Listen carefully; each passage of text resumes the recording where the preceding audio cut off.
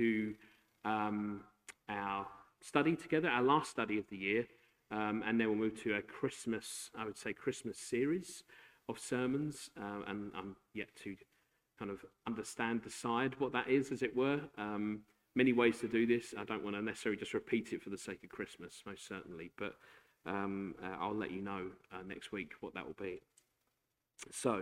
But today we're looking at the Ascension, the last significant event of Jesus' presence on earth after he was resurrected. And the Ascension is the ultimate purpose and encouragement for those who believe in Jesus. It tells us that if we run the race of this life now, with the knowledge that Christ has ascended to the throne, we will arrive in that same place he now sits and rules. Let me be clear, we don't sit on his throne, okay? But we are in the same place, in the place that he rules and is right now. We will enjoy the fruits of the work of Christ and his rule on the throne now as we live our life as Christians, not only in part here, but in fullness when we see him face to face. So where does the Ascension fit in with the important life of the person of Christ? And what does it mean for us? Because after all, that is the question we're looking at today. And so where do we find ourselves? What's the actual place of where we are when we come to the Ascension itself? We find ourselves 40 days after the resurrection. Jesus leads his disciples to Bethany outside Jerusalem. He lifts his hands and then he blesses them. And he says this in Luke 24:50-51, when he had led them out to the vicinity of Bethany, he lifted up his hands and blessed them. While he was blessing them, he left them and was taken up into heaven. And this is an interesting moment that the disciples experience, especially after the initial response to the Ascension itself. Many times, the disciples themselves experience Jesus simply disappearing from certain events, simply removing himself from situations.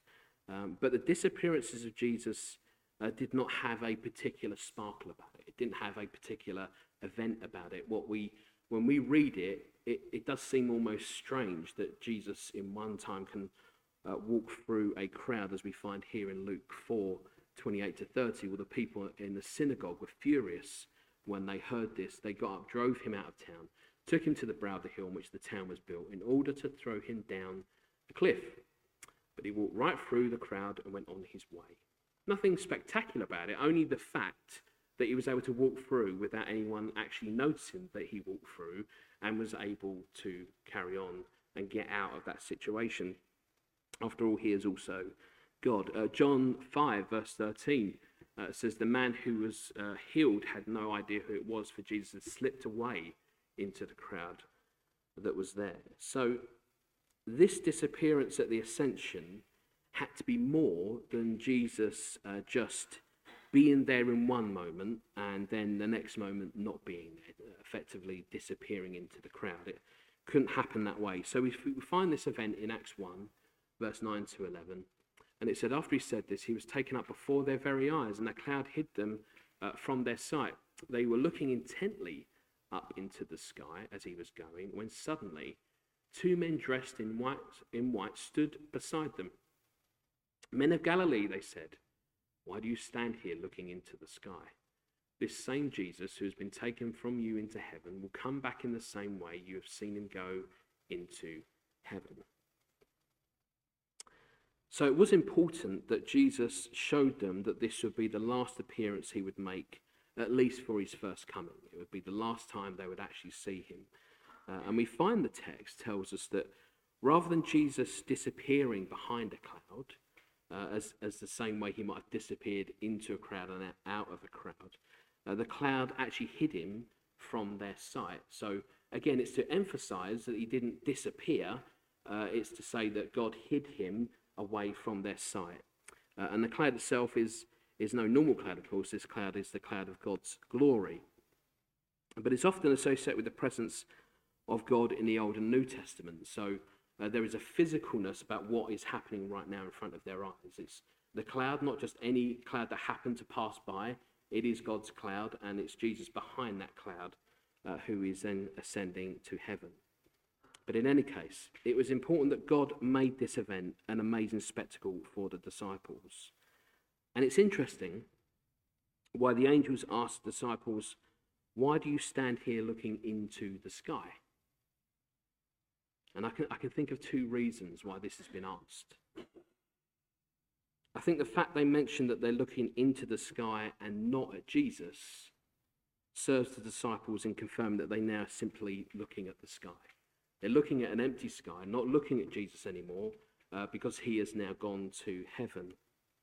Not Jesus, not God, not heaven, but the sky. And the second reason I think it is because they need to be reminded of what Jesus said to them earlier was still the case even though he'd risen. We know that even though Jesus had told the disciples many times about his going to the cross and the reason for it, the disciples wanted to believe something else about what he was doing. They wanted to believe that he was coming to overthrow Rome and to remove these rulers. And even when he told them, they still didn't understand. It's only very much towards the end that he tells them, finally you understand, finally you get it. But in Acts 1, previous verses here in Acts 1, on one occasion, while he was eating with them, he gave them this command: "Do not leave Jerusalem, but wait for the gift my Father promised, which you have heard me speak about. For John baptized with water, but in a few days you'll be baptized with the Holy Spirit." So when they met together, they asked him, "Lord, are you at this time going to restore the kingdom to Israel?" He said to them, "It is not for you to know the times or dates the Father has sent by his own authority, but you will receive your power when the Holy Spirit comes on you, and you will be my witnesses in Jerusalem, all Judea and Samaria, and to the ends of the earth." It should be 11, but it only goes to 8. That's fine. No, that is correct. Let me carry on. Okay. In any case, we look at this, and I wonder if actually there was still this, as they look up into the sky, I wonder if there was this kind of hope still within them, that they thought, maybe this is it. Maybe Jesus didn't really mean that. Maybe Jesus didn't really mean that the kingdom won't be restored yet. So let's watch and see what happens. And so I wonder, looking into the sky, they still have this sort of vain hope that maybe something's going to happen. You know, the sky's going to change colour and the clouds are going to come in and Jesus is riding back on his horse and all this good stuff. And yet all they're doing is actually looking up into the sky. But the purpose for the disciples was that they saw Jesus actually went somewhere. It's not that he just disappeared. Now they actually saw him go somewhere. He went to a place. He went to heaven. And we might understand that maybe what the cloud did was hid heaven from the sight of the disciples who are standing watching. So maybe there's a sense that there's a practical need for the cloud in order that Jesus actually enters heaven, but actually they can't see it because Jesus says it's not coming yet. It's not time. It's not going to happen. So we must remember that Jesus didn't disappear into an ethereal, into a ghostly place, and himself becoming in spirit-like appearance. We learned last week that was the case. Jesus bodily will still have the same body he ascended with. He will come back exactly the same in that same body. We will see him in heaven in that same body. He will not be a spirit. He will not be a ghost. He will be a physical being, but will be, as always has been, God. So it won't be in that spiritual appearance, as it was, spirit-like appearance. Jesus ascended to this real physical place of heaven, and so remains in this bodily form as he left this place. But how that place exists as a real place, as we're able to see real things around us, is not strictly important. But it does exist. It may well be that in as much as we are unable to see the spiritual world that exists around us now, we also do not have this capacity to see the place of heaven right now. And so we know that the battle is in the spiritual realm. We know that that is happening around us right now, but we can't see it. We don't see the spiritual realm in that way. And so in the same way, maybe that's why we don't see the physical place of heaven. God has not allowed us to see that place, hence why when they look up into the sky, they only see the sky. Now, is heaven above the clouds? Is it literally above the earth. Let's not get into that, because that's not how it works. It's not that heaven is sitting above. Otherwise, we would have telescopes telling us, here's heaven sitting above planet Earth. It doesn't work like that. But it is good to know that this is a proper physical place. Maybe we just don't have the eyes, or actually God doesn't allow us to see it.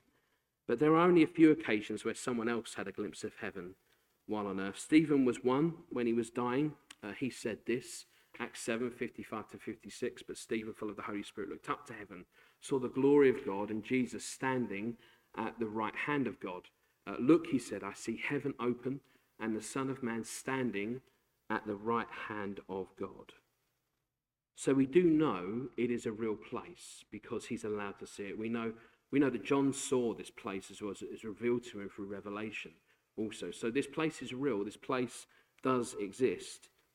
And it could be, of course, another reason why the disciples were so intently staring into the sky, maybe to catch this glimpse of heaven. Maybe they wanted to see what heaven looked like as Jesus went into it. Almost like just as the door closes, they just want to catch a glimpse and just see Jesus disappear into heaven as well. But what is important about Jesus' ascension was what happened after he had ascended. Jesus, as both God and man, would now receive glory, honor, and authority. Before Jesus died, he prayed this to the Father. He said this, John 17, verse 1 to 5. After Jesus said this, he looked toward heaven and prayed, Father, the time has come. Glorify your Son, that your Son may glorify you. For you granted him authority over all people, that he might give eternal life to all those you have given him. Now this is eternal life, that they may know you, the only true God, and Jesus Christ, whom you have sent. I've brought you glory on earth by completing the work you gave me to do. And now, Father, glorify me in your presence with the glory I had with you before the world began. Just in case you don't realize Jesus was at the beginning of what we would know as the beginning and always there beforehand, this verse of Jesus' own mouth, own words, says, I was there before the foundation of the world, before the world began. So what Jesus is asking is, I'm always God, he's always been God and always will remain God. Now what he's saying is, now I've done the work to glorify you, and now you're going to glorify me because I'm going to be with you on the throne again. I'm going to be with the Trinity, as it were, although technically never left the Trinity, but I'm going to be with you, and now honor me and glorify me as I honor and glorify you. As Jesus the Son glorifies God the Father in his death on the cross for all sin, for all time, so conversely it has to be so that God the Son is glorified by God the Father in the resurrection and the ascension. It is the way it is because it is God. It's simply not just because Jesus is the person of Jesus, but also because he is God. So glory has to go backwards and forwards because he is one God, three persons. What this helps us with is understand a little bit more of the triune God. That they are still one, he is still one God and three persons. Glory has to be constant, never-ending between the three. One God, three persons. Glory to glory to glory. I was at this conference, as I said, on Thursday, and twice during some speeches, two people said it would not be a Baptist conference without a quote from Spurgeon. And I'm so encouraged by that we had two Spurgeon quotes during the conference, which kept me going for a whole day as they was reading them out. But so I thought I'd throw one in. Spurgeon, when you ask a blessing from God, ask that you may glorify God by it. Do you pine to have your health back again? Be sure that you want to spend it for him. Do you desire temporal advancement? Desire that you may promote his glory? Do you even long for growth in grace? Ask it only that you may glorify him. In essence, what he's saying is, whatever you ask for, it is actually not for you, but it is to the glory of God. If you want advancement, which is also fine, if you want your career to advance, that's fine, but to the glory of God may it be. If I'm not asking for that into the glory of God, then I would say God would not give it to me. Because what I'm asking for is for my glory. I'm asking for me to be glorified. I'm asking for myself to be made known to people. Happens in churches, happens with pastors who become celebrities. Unfortunately, what it becomes about is the person and not the glory to God. What it becomes more about is the person standing at the front and not the glory to the one who made it possible in the first place.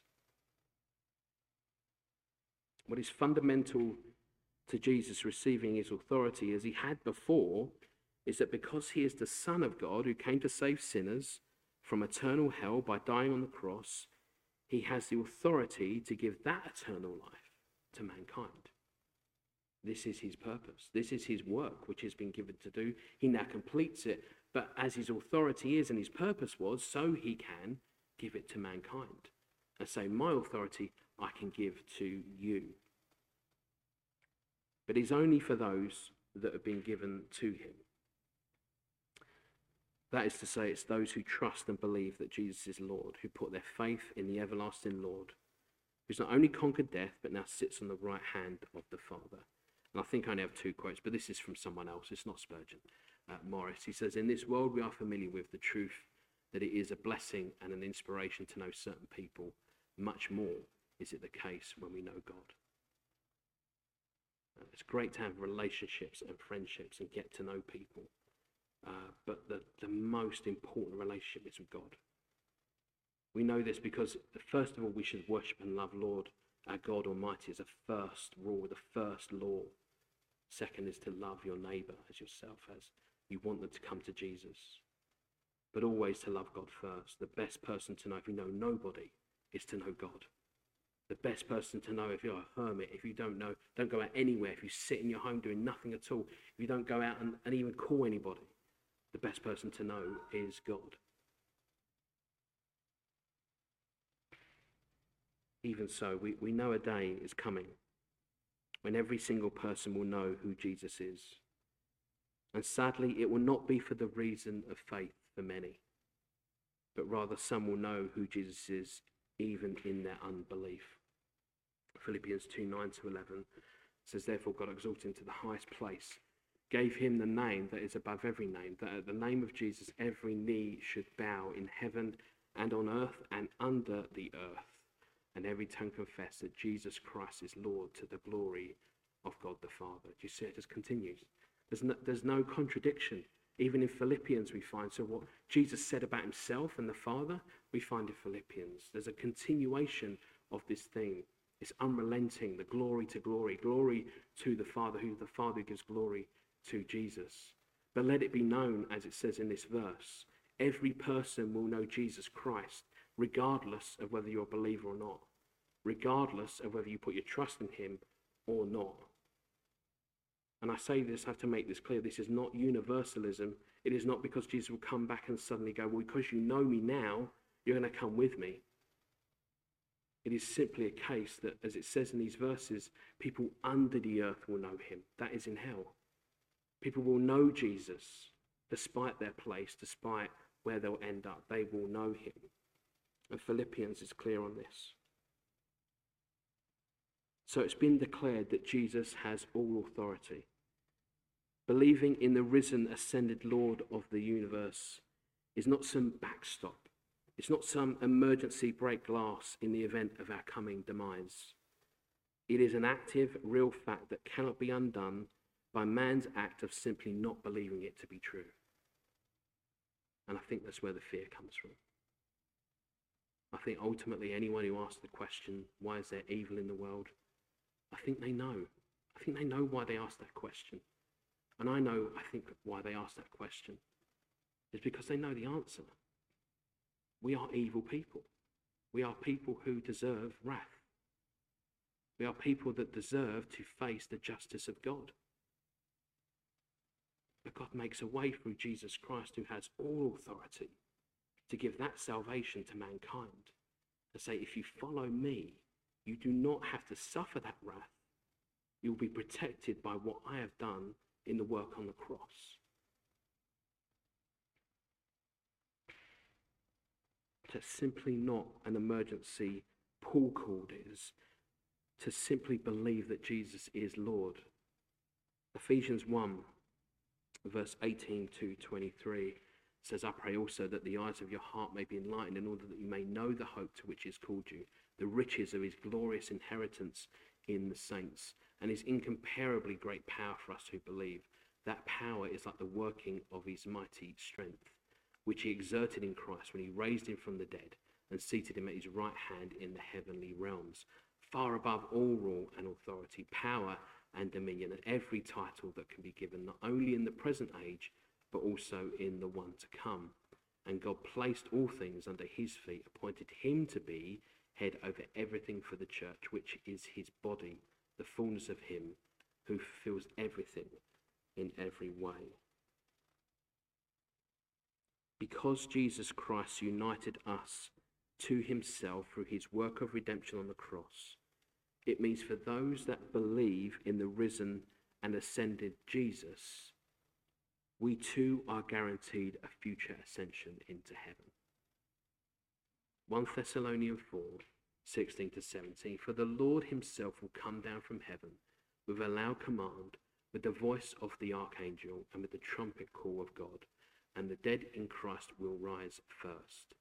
After that, we who are still alive and are left will be caught up together with them in the clouds to meet the Lord in the air, and so we will be with the Lord forever.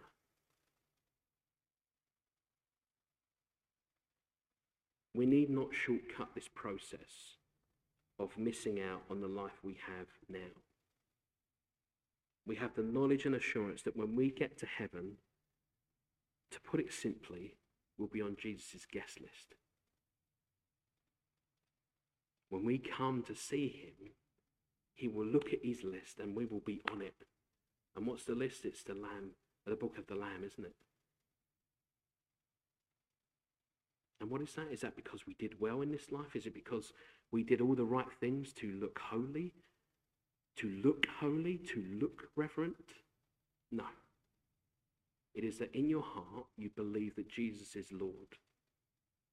And that out of that belief, the passionate, genuine belief that that is true, so you will be reverent and holy. Because Jesus Christ is the one that makes us holy. Not because you are able to be holy. Oh, this gets mind-bending, doesn't it? Jesus calls us to be holy, and yet we cannot be holy.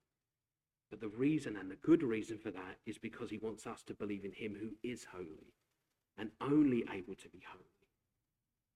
So now my assurance is that Jesus has accomplished the task that was put to him. That he did willingly as the Father commanded him to do. And now I have assurance that when I get to heaven, because I still trust and believe in Jesus Christ, my name will be on that list.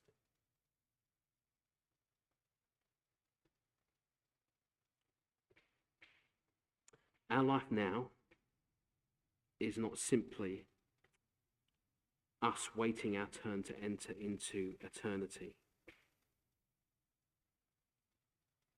It must be a life lived that seeks to honor and glorify Jesus.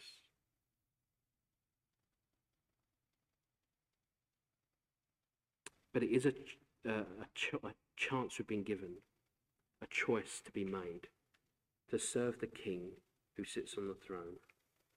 And so we should be encouraged and full of thankfulness of this life we live now for him and to his glory. Hebrews 12, verse 1 to 2. Therefore, since we are surrounded by such a great cloud of witnesses, let us throw off everything that hinders and the sin that so easily entangles, and let us run with perseverance the race that has been marked out for us. Let us fix our eyes on Jesus, the author, perfecter of our faith, who for the joy set before him endured the cross, scorning its shame, and sat down at the right hand of the throne of God. Have you ever tried to run whilst looking up? Difficult, isn't it? You ever tried to do that? You ever tried to run whilst looking somewhere else? Doesn't work, does it? Oddly though, we can walk. I've noticed I can walk without looking, without necessarily looking forward all the time. But have you noticed running the race is very difficult, isn't it? Here's what I think about that, because I often have these moments of thoughts and I think, how can someone practically do that? How can I run the race of life but look up to Jesus as I'm running? Clearly, it is not meant as an actual thing you do. You don't actually look up as you run the race of life, but here it is. It is not that we disregard what goes on in our life. It is not that we're just trying to get through in order that we get to heaven. It is that this life is blessed, especially so as that we've now embraced Jesus as our Lord and Saviour. And so if you know the difficulty of this life, how much more will the life be when we get to heaven and be with him forever? That is why the Bible never dresses up this life. It never says your life is suddenly going to become luxurious and comfortable. You are going to be in trouble. You are going to struggle, because always what is at the core of who we are is a contention between the draw of sin and the draw of God. But in order to appreciate that place where there is no more sin, we must know what this life is about, to know for sure, in fullness when we get there, that we'll truly know what Jesus did for us on the cross when we arrive. Because our lives will be new. No longer will we have to tangle with sin anymore. No longer running the race, fighting off all the other things. Now we've finished our race. But appreciate the finish line, because, wow, what a marathon we just ran. What a life we just struggled with. But all to the glory of God, that may many more see that life that was full of troubles and hassles and difficulties, that many more may see that I stayed with him till the end, not because I was any good, but because Jesus is Lord. And we hope that they may come, not because we ran it well even, but because they're encouraged that, wow, even in the face of adversity, those people that stayed with God to the end, I want that, because I want to see what's at the end as well. I want to have what Jesus promised. So do not discount this life, because even in our struggles, it is to reflect the glory of God, let alone the fact that we see this in Jesus Christ on the cross. His death is to reflect the glory of God, that he sent his son to die on the cross when he didn't have to.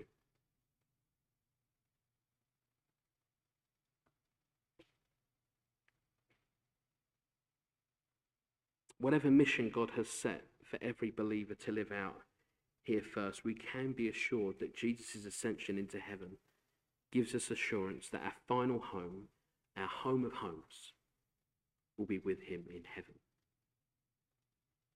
Jesus persevered through the greatest of suffering, not just physically, but through separation from the Father. Having that in mind may help us to persevere, but not on our own, not in our own strength, but through the power of the Holy Spirit, of whom he sent to us to be our teacher and power. John 14, verse 2-3, in my Father's house are many rooms. If it were not so, I would have told you. I'm going there to prepare a place for you. And if I go and prepare a place for you, I will come back and take you to be with me, that you also may be where I am. Not in some ethereal place, not in some imaginary land, to be where Jesus actually is. We had a last message on our meeting on Thursday, and he spoke about Revelation, and he spoke about the time when they sing, Holy, Holy, Holy is the Lord God Almighty. And he says they were just repeating it over and over again. Holy, holy, holy is the Lord God Almighty. Not some spirit, the Lord Jesus who physically sits on the throne in the physical heaven. Singing it to him so we're all reminded of who Jesus is. That's actually going to happen. That's actually what we'll be doing. And then, of course, couple that with the fact we'll be in a city that is perfect and without sin. I don't know the details of how that will work, by the way. I don't know that there'll be skyscrapers and there'll be roads and there'll be cars. I don't know any of that. No one does. We are assured, though, that there is a city. And that is not imagery. That is true. The new city, the new Jerusalem, you will have a new body. One that is no longer affected by sin. And so the city that we'll live in will be no longer affected by sin. For those that endure to the end and understand that to be a crucial part of faith, we can follow Jesus to that place where he is and live with him forever. And it is, of course, only because Jesus has gone ahead of us to prepare that place that we even have a place at all. So as we look to that place called heaven, we use it and should use it for our encouragement continuously today. But let me be clear, Christ has not simply left us to fend for ourselves with some sprinkling of helpful sayings. Wasn't he a nice moral guy? What is given us in his ascension and authority is the ability to stand our ground in this life in preparation for the one to come. Ephesians 6, verse 12 to 13, for our struggle is not against flesh and blood, but against the rulers, against the authorities, against the powers of this dark world, and against the spiritual forces of evil in the heavenly realms. Therefore, put on the full armour of God so that when the day of evil comes, you may be able to stand your ground, and after you've done everything, to stand. The day is coming indeed. But then, of course, not only do we have protection, we have weapons. Weapons that will overcome the strongholds of evil. 2 Corinthians 10, verses 1 to 4. By the meekness and gentleness of Christ, I appeal to you. I, Paul, who am timid, but when face to face with you, but bold when away, I beg you that when I come, I may not have to be as bold as I expect to be toward some people who think that we live by the standards of this world. For though we live in this world, we do not wage war as the world does. The weapons we fight with are not weapons of the world. On the contrary, they have divine power to demolish strongholds.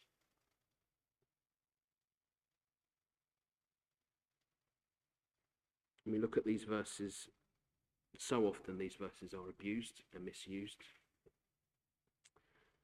So often they are turned into physical actions that Christians should do, that we should physically attempt to overthrow governments or to protest to the degree that we become violent and claim it to be in Christ's name.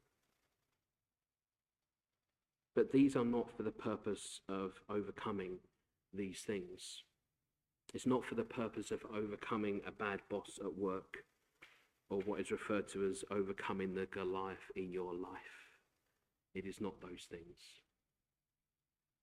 Instead, it's about the forces that are actively scheming against our faith and want us to reject God. If you've been told that faith in Jesus is for the purpose of being the best you now and to live your best life today, let me tell you that those are distractions so that the devil can attack you from the other direction. It is mere sleight of hand to tell you that you can live your best life today. If you just believe more, if you just give more money, you can live your best life today. And as you're doing that and focusing on wealth and making yourself look good and big, here comes the dagger that comes at the side from the devil, and he gets you. Because now he's got you and he wants you to focus on those things of earth, on those things of treasures that will be eaten by moths and will not last. And he gets you. The battle is not against flesh and blood, but against the powers of this dark world and the spiritual forces of evil. Revelations 2:26 to 29, to him who overcomes and does my will to the end, I will give authority over the nations. He will rule them with an iron scepter. He will dash them to pieces like pottery. Just as I have received authority from my Father, I will also give him the morning star. He who has an ear, let him hear what the Spirit says to the churches. Revelation 3:21, to him who overcomes, I will give the right to sit with me on my throne, just as I overcame and sat down with my Father on his throne. We have this amazing protection and these amazing weapons to remain steadfast in the Lord now. I'm going to tell you what that weapon is, and I'm going to tell you what that protection is. It's the Bible. We were asked a question in an earlier survey.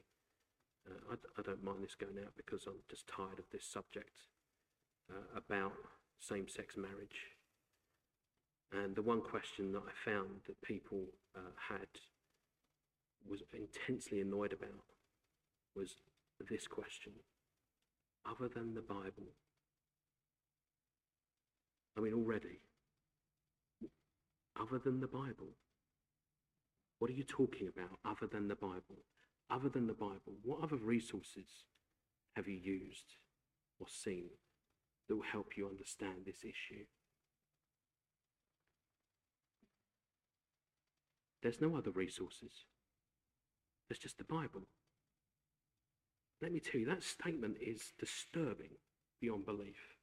The fact that Christians wrote this statement, other than the Bible, reveals the core of what is going on. It reveals the core of people who say, yeah, but we don't like what that says. Did you find something that we all might like to read? It is disturbing beyond belief that we would even consider any other resource to be truth. The question itself should not even exist. As Christians, and especially as Baptists, we are known for our dedication to the Word. It is the only thing that matters in this life as a Christian. Nothing else matters. No book written by a famous Christian. No book written by a famous pastor. It doesn't matter. Do you know where they got the information from? The Bible. Nothing new under the sun. And yet, what do we do with that information? We take it from the Bible and we twist it and we turn it. Because I don't like what it says about me. I don't like what it reveals about my heart. So I'm going to change it to make it sound a bit nicer. I'm going to change it to make it sound a bit nicer for me. Let it be known, we are in a spiritual battle for the lives of people. We are in a battle that is saying, reject Jesus, create your own.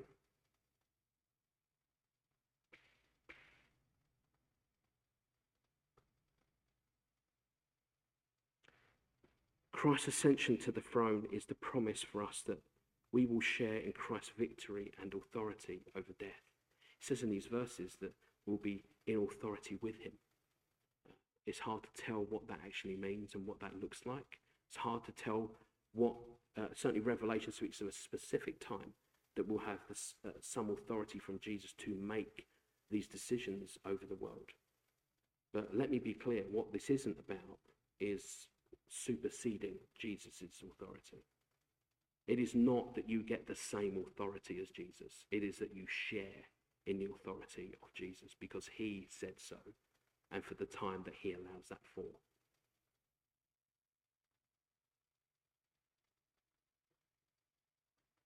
So this promise of victory and authority over death is sufficient to give us the assurance and perseverance we need to run the race of this life. But, church, we must keep pressing into him. I fear that this is only going to get worse as Christians and more Christians fall away from the word. That we will have to stand our ground as the time comes, not in violence, not because the Bible says don't do this and don't do that, but simply because I believe what the word says. And I want you to believe what the word says. And I love you so much that I want to share this with you, and so that you may come to Jesus Christ, who is written in the word. It is not our job to convince people to the point that we will go to violence. Our job is to be loving towards those who are unbelieving, who leave the faith, and encourage them to come back or to come to Jesus. But there is a point, and the Bible is clear, that when this becomes an argument, you walk away. We're not here to fight these battles on the sense of a physical fight. We're here to trust that Jesus Christ knows what he's doing. And sharing the word will either put people against us or help them come to Jesus.